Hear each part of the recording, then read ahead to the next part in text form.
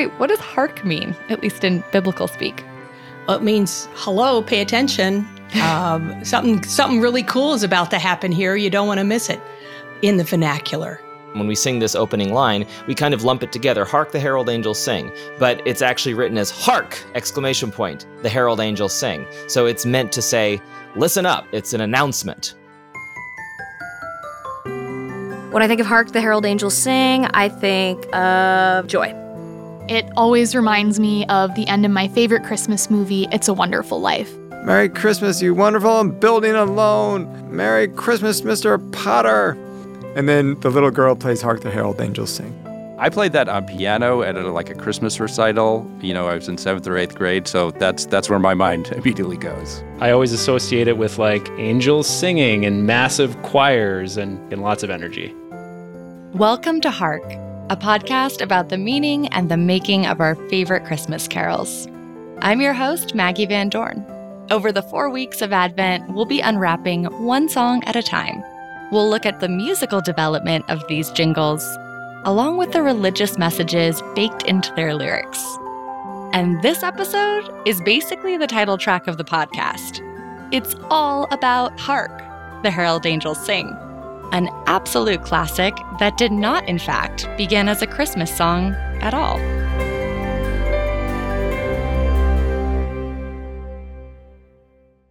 First of all, the text wasn't even, I don't think he was aware of it, but he never intended it to be a Christmas song or even a sacred piece. It's a secular chorale. This is Colin Britt, a New Jersey-based conductor, choir director, teacher, and composer. The original tune by Mendelssohn is from his Festgesang, which is a cantata celebrating Gutenberg and the 400th anniversary of the invention of the printing press. And the translation goes something along the lines of, "Fatherland, in your area the golden day dawned. Gutenberg, the German man, lit the torch." So it's this notion of Gutenberg bringing light to the people. Through the printing press. Through the printing press, that's right. And so it's this very celebratory tune, and I'll play a little bit. I found the music for it. It goes, "Vaterland, in deinen Gauen brach der goldene Tag einst an." And then it even has the Gutenberg, das Deutsche. It's very exuberant and patriotic. This is one of the most marvelous aspects of carol development. And though we've talked about it in previous episodes, it bears repeating. The text and the tune of a song often have a life of their own, one completely independent of the other, sometimes for several centuries before they get paired up. The tune to Hark the Herald Angels Sing was composed by Felix Mendelssohn in 1840.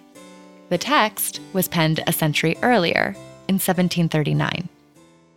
So, Hark the Herald Angels Sing was originally written as a hymn text by Charles Wesley.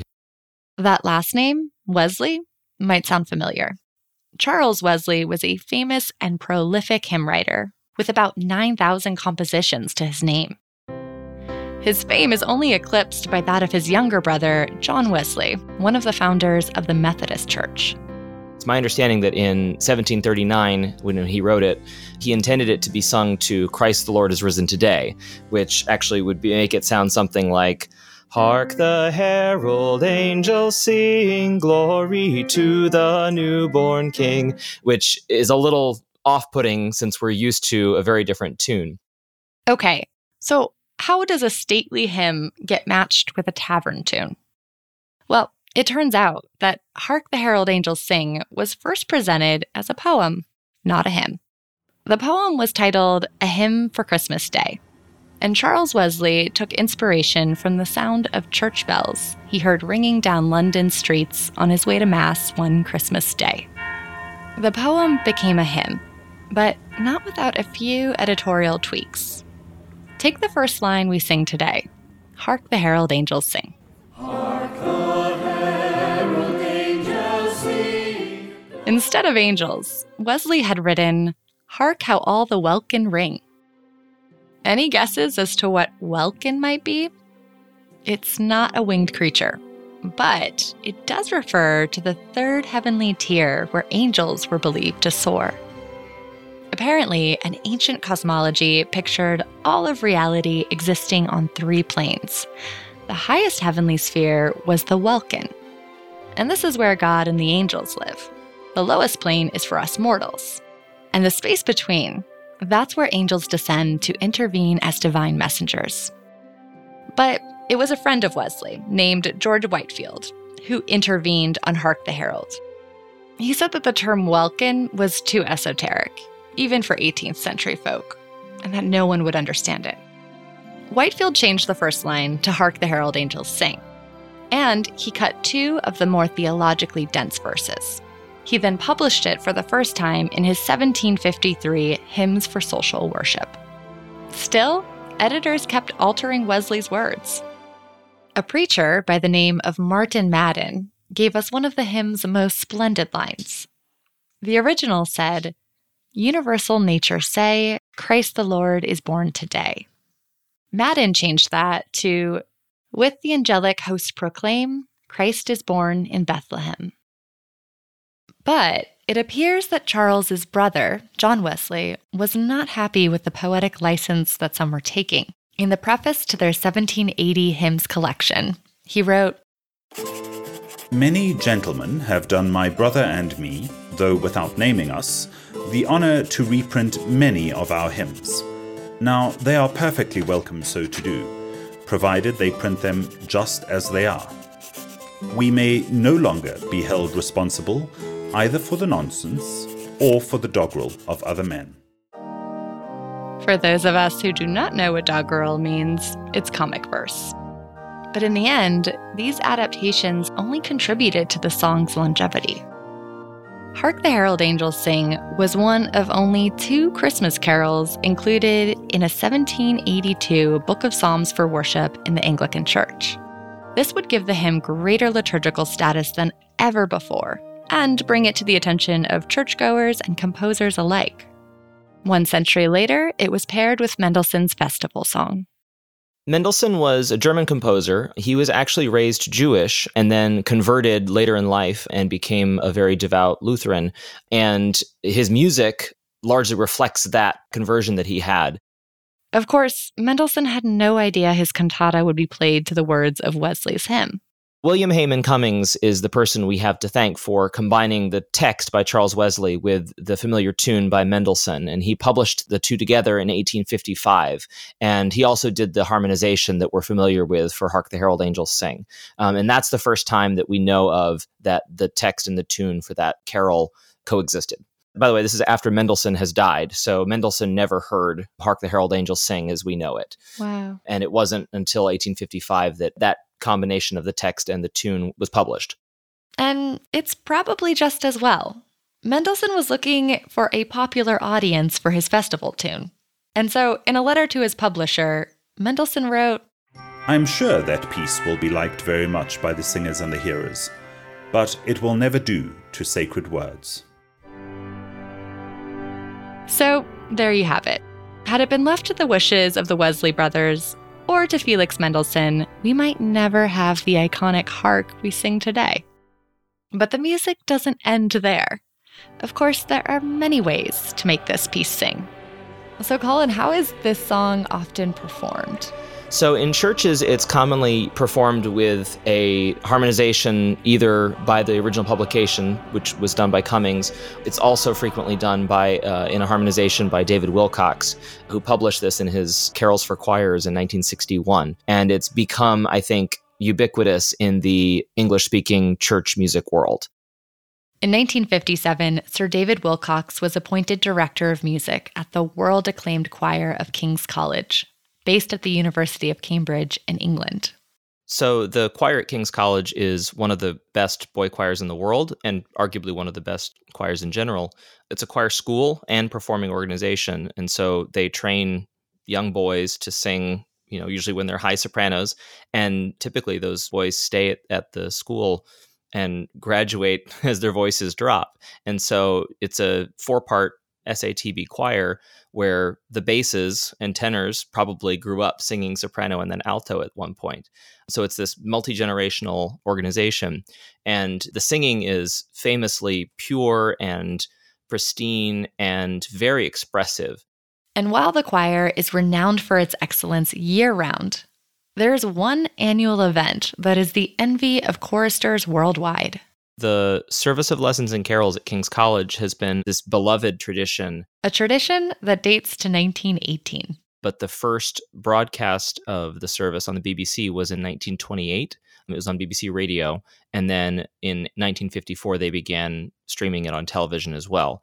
And it's now, for many of my friends and me, a tradition every Christmas Eve to make sure we wake up and turn on the radio right around 11 o'clock so that we can hear it streamed across the Atlantic. But it's this really solemn, beautiful, holy experience. It's candlelit, and there's this sense of awe and majesty around the whole affair, from the first note, which is sung by a boy soprano once in Royal David City, until the final organ postlude note has faded away. But Hark the Herald is traditionally sung at that service, and for many, many years, the David Wilcox arrangement is the one that I think is most commonly associated. There are a couple of other arrangements that have also been done, which are really impressive, but a lot of them that you feel like you're listening to a slight variation on David Wilcox's version.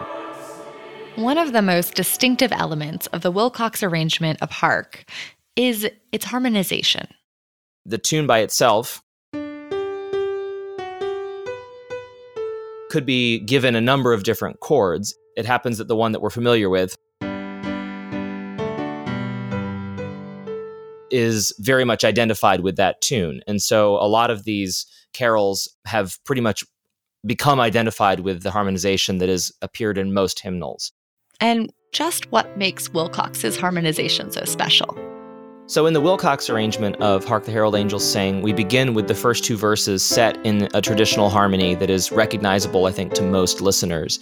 And then in the third verse, that's where we introduce both this very exciting new harmonization that brings in a lot of chromatic notes.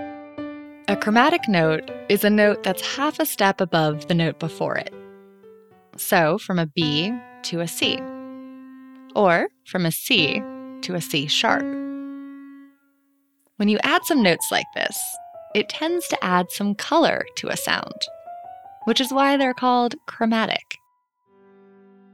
And he also adds this soaring soprano descant that lifts the whole spirit of the text even higher, both literally and figuratively.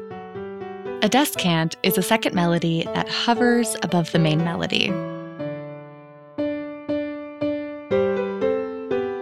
And it's this very, very well-known descant that I think sopranos who get to sing it love singing it every year. It takes them all the way to a high A, which is probably one of the highest pitches that you might have in a Christmas service.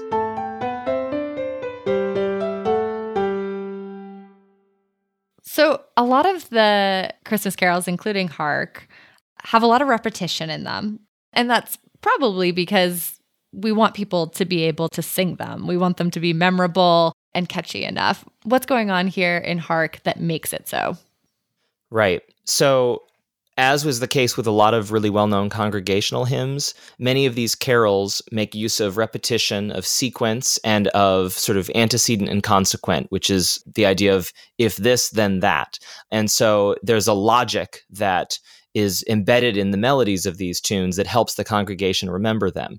This goes back to long before congregations had printed hymnals, and they might only have the lyrics, and so they would have to learn a lot of it by ear. Can you give us an example of the if this, then that? Sure. So in Hark the Herald Angels Sing, an example of antecedent and consequent is this opening figure.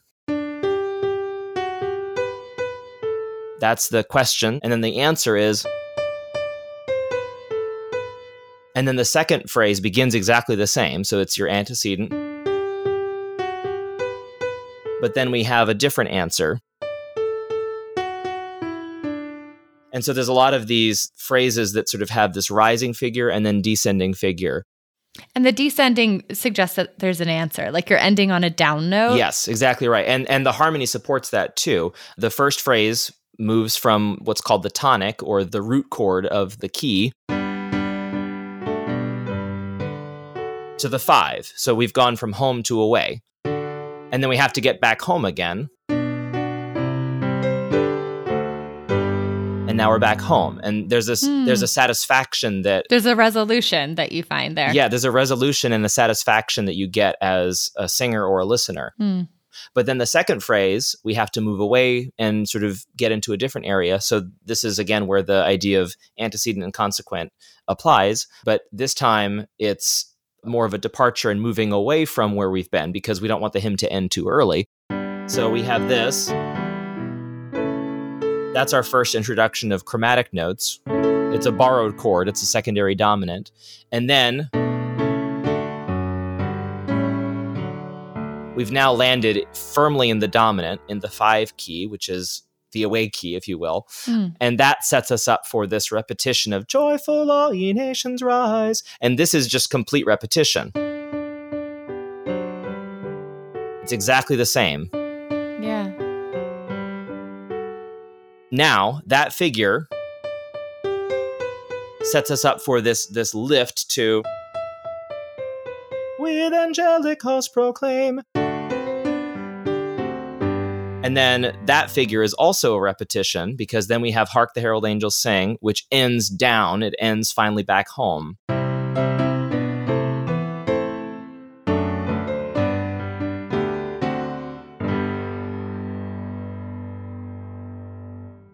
And so all of the chromatic notes and antecedents and consequence and soaring harmonies, they're meant to wake us up with a bit of the unexpected. You have to sit up a little taller when you sing it. It's kind of impossible to slouch when you sing this carol. In short, Hark really does force us to pay attention. And in the end, it even holds our attention. That final verse brings in these really, really beautiful, goosebump-inducing harmonies on the final refrain. And you hear that text in a different way than you've heard it for the rest of the song. That's one of those moments that I look forward to every year. We all look forward to singing Hark. However, that doesn't make it an easy carol to sing. And here's why. It does have a wide range between the lowest note of the tune and the highest note. It's a little over an octave. And, most congregational hymns try to live within about an octave, so we're kind of pushing against that. And why do you suppose that this would have been composed in a way that is challenging for most people to reach or sustain?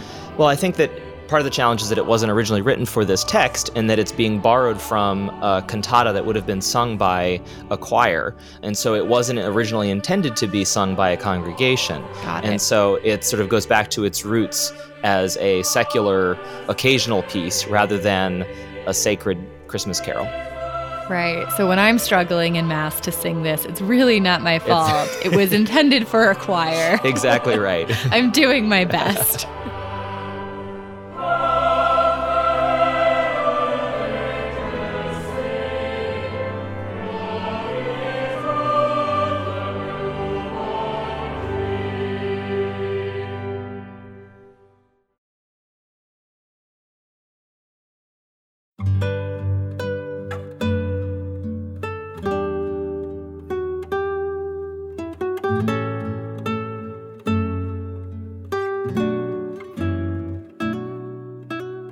Some of my fondest associations with this song or hymn probably go to my mother. My mother sang in the church choir for as long as I could remember.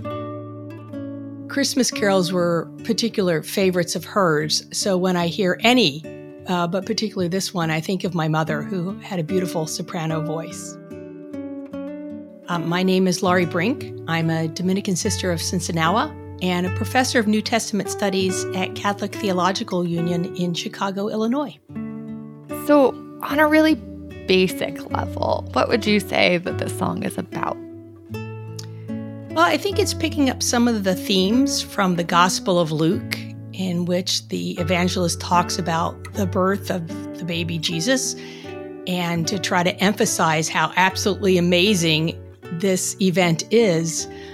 He has this story of an angel kind of calling the attention to local shepherds, like, hey guys, look at this. This is amazing. You want to go check this out. I wanted to talk to Laurie about angels because they're everywhere. Not only the singing subjects in this song, but throughout the Christmas season. angels on trees, in nativity scenes and pageants. And of course, the scriptures are riddled with them, proclaiming the news of Jesus' birth. Angels are divine messengers. In fact, that's what the word angelos in Greek means, simply means messenger. And they appear most in the Gospels of Luke and Matthew. Luke's angels have a little more work to do than the ones in Matthew. There's the angel Gabriel in the Annunciation, and then there's an angel that speaks to the shepherds and then is joined by this choir of the heavenly host. So kind of think of it as an angel soloist and a really big group of backup singers. Are the heavenly hosts also angels? Yes, host simply means like army. So you're thinking an army of heavenly beings are all rejoicing over this moment. Okay, so celestial beings of some sort. There you go. With good voices. Yeah, I think that comes with the job. It's got to, right? Yeah, I hope I've so. never heard an angel with a bad voice. Yeah. This song is just chock full of like a triumphant gladness, a joy that just seems baked in. Like, I don't know if I've heard a sad version or a somber version of Hark the Herald Angels Sing. So is this like classic angel pomp? Like, are angels always arriving with such celebration or such exultant news? No, not necessarily. Sometimes angels bring other news. Like, I don't know that Mary, minding her own business at the Annunciation, was particularly thrilled with the news that she was going to carry God's son. I believe Mary's exact words were, "How can this be?" I don't know that what angels come to share with us is necessarily always excitedly received. Think of the angels after the resurrection of Jesus in the empty tomb. The women, according to Mark's gospel, encounter this angel, this person that tells them the tomb is empty, and they run away in fear. And the text says they told no one. So I don't know that there's always the heavenly choir of joy and enthusiasm with all angels. This is a particular moment to celebrate the birth of Jesus. Well, when I think about all of the scriptural moments when angels arrive to deliver their message, usually the first thing they say is, "Be not afraid." Right. Or something like that, right? Yeah, that's kind of like their calling card. So in Luke's gospel, they're normally dressed very nicely in all white clothes. So if you encounter a being in all white clothes that says, "Don't be afraid," that's probably an angel, and you should be afraid. Right. And I mean, part of that could be just awestruck, right? Or just the fear of the majesty, the transcendent nature of angels and what they represent. Absolutely. They're mediators between God and us. So an encounter with one is as close as we're going to get to the divine world this side of the divine world. So yeah, awe is a good way to describe it. So after the first verse introduces the song, the angels proclaiming the birth of Jesus, the second verse begins, "Christ by highest heaven adored, Christ the everlasting Lord."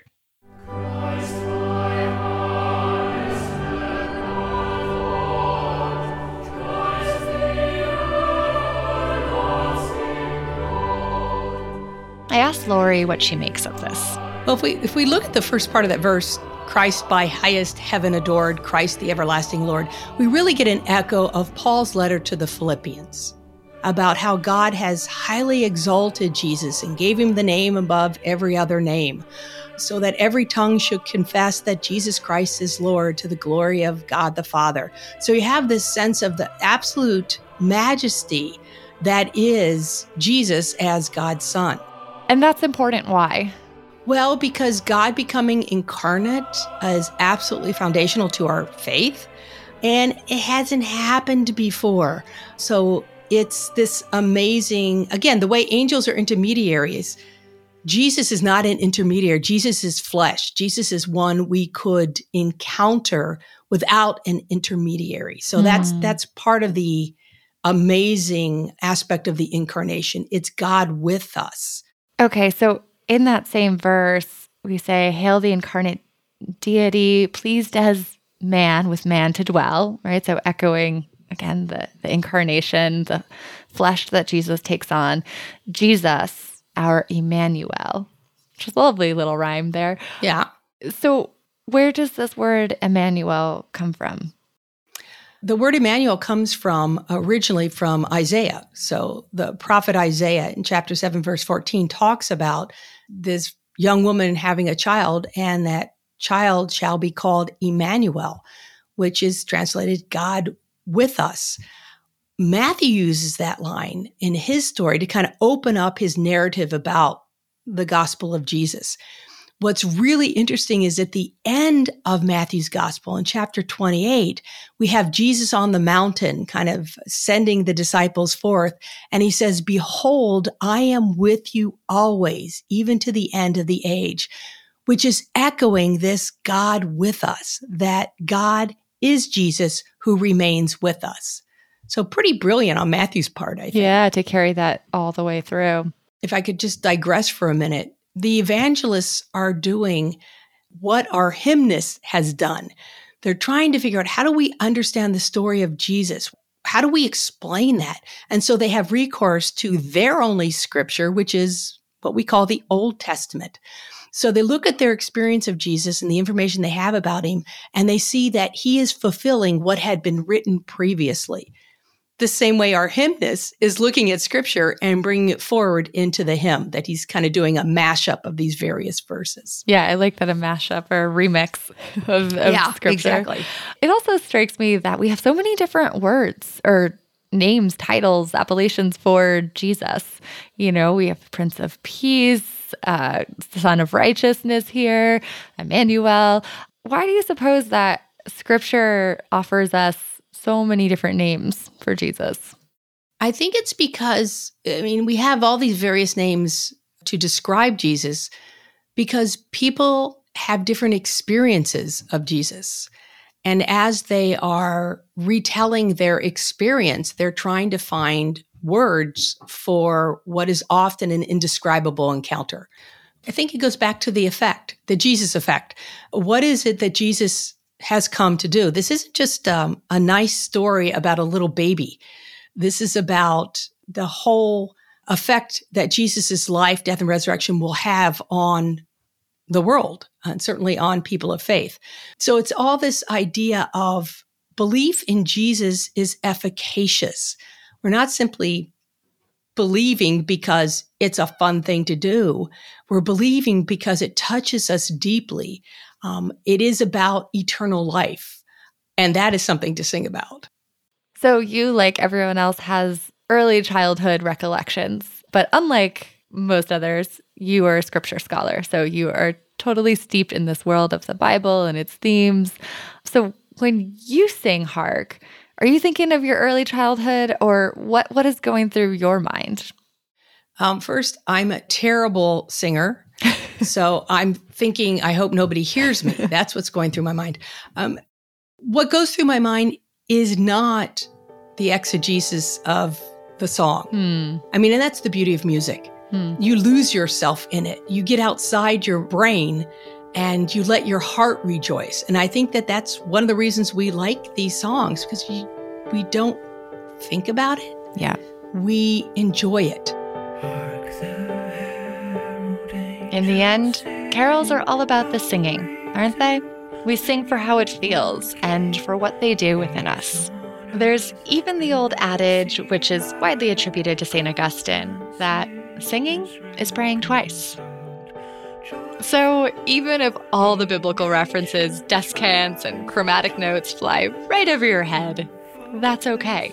Remember, even the folks singing Wesley's original lines wouldn't have known the first thing about the Wilkins ring. But just in case you find yourself in a Christmas Carol trivia tournament, here are the main lessons we've derived from Hark the Herald Angels Sing. It's a big heavenly celebration for the birth of Jesus, or the Incarnation, which is absolutely central to the whole Christian story. The lyrics were first written down as a poem by Charles Wesley in 1739. A century later, Mendelssohn wrote a cantata celebrating the 400-year anniversary of the Gutenberg printing press that was hitched to Wesley's hymn by William Hayman Cummings. Neither Wesley nor Mendelssohn had any idea that their work would be paired together. And this brings me to something that Elizabeth Gilbert wrote about the creative process that I think sounds an awful lot like the Annunciation. In an article for the Irish Times, Gilbert writes, "I believe that our planet is inhabited not only by animals and plants and bacteria and viruses, but also by ideas." She goes on to say, "Ideas have no material body, but they do have consciousness, and they most certainly have will. Ideas are driven by a single impulse, to be made manifest. And the only way an idea can be made manifest in our world is through collaboration with a human partner." End quote. These great works of art and music did begin with a human collaborator. But they only stand the test of time if they ultimately belong to something greater and can be picked up and reimagined by another human from another time that is at once present and eternal.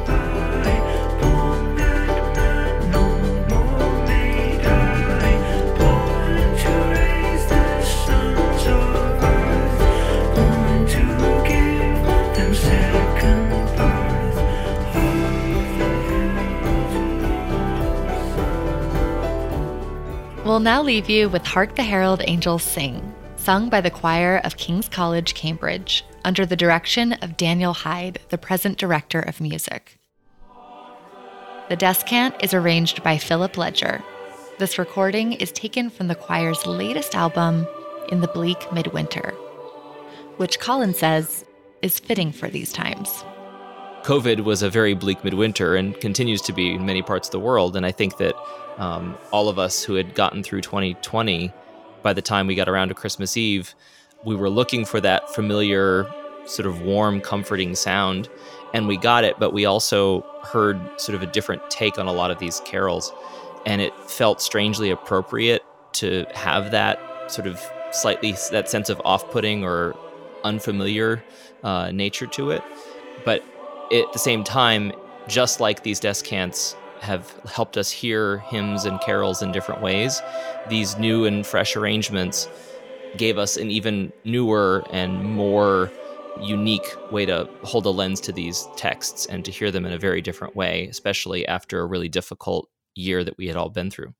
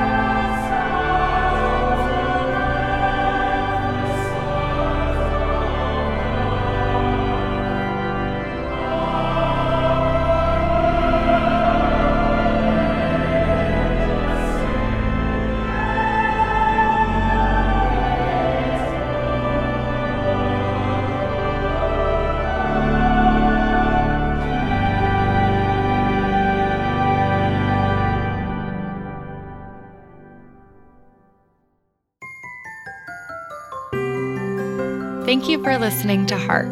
Before you go, I've got one more piece of good news. My colleagues at America have written daily Advent reflections for our digital subscribers. To sign up, go to americanmagazine.org/subscribe.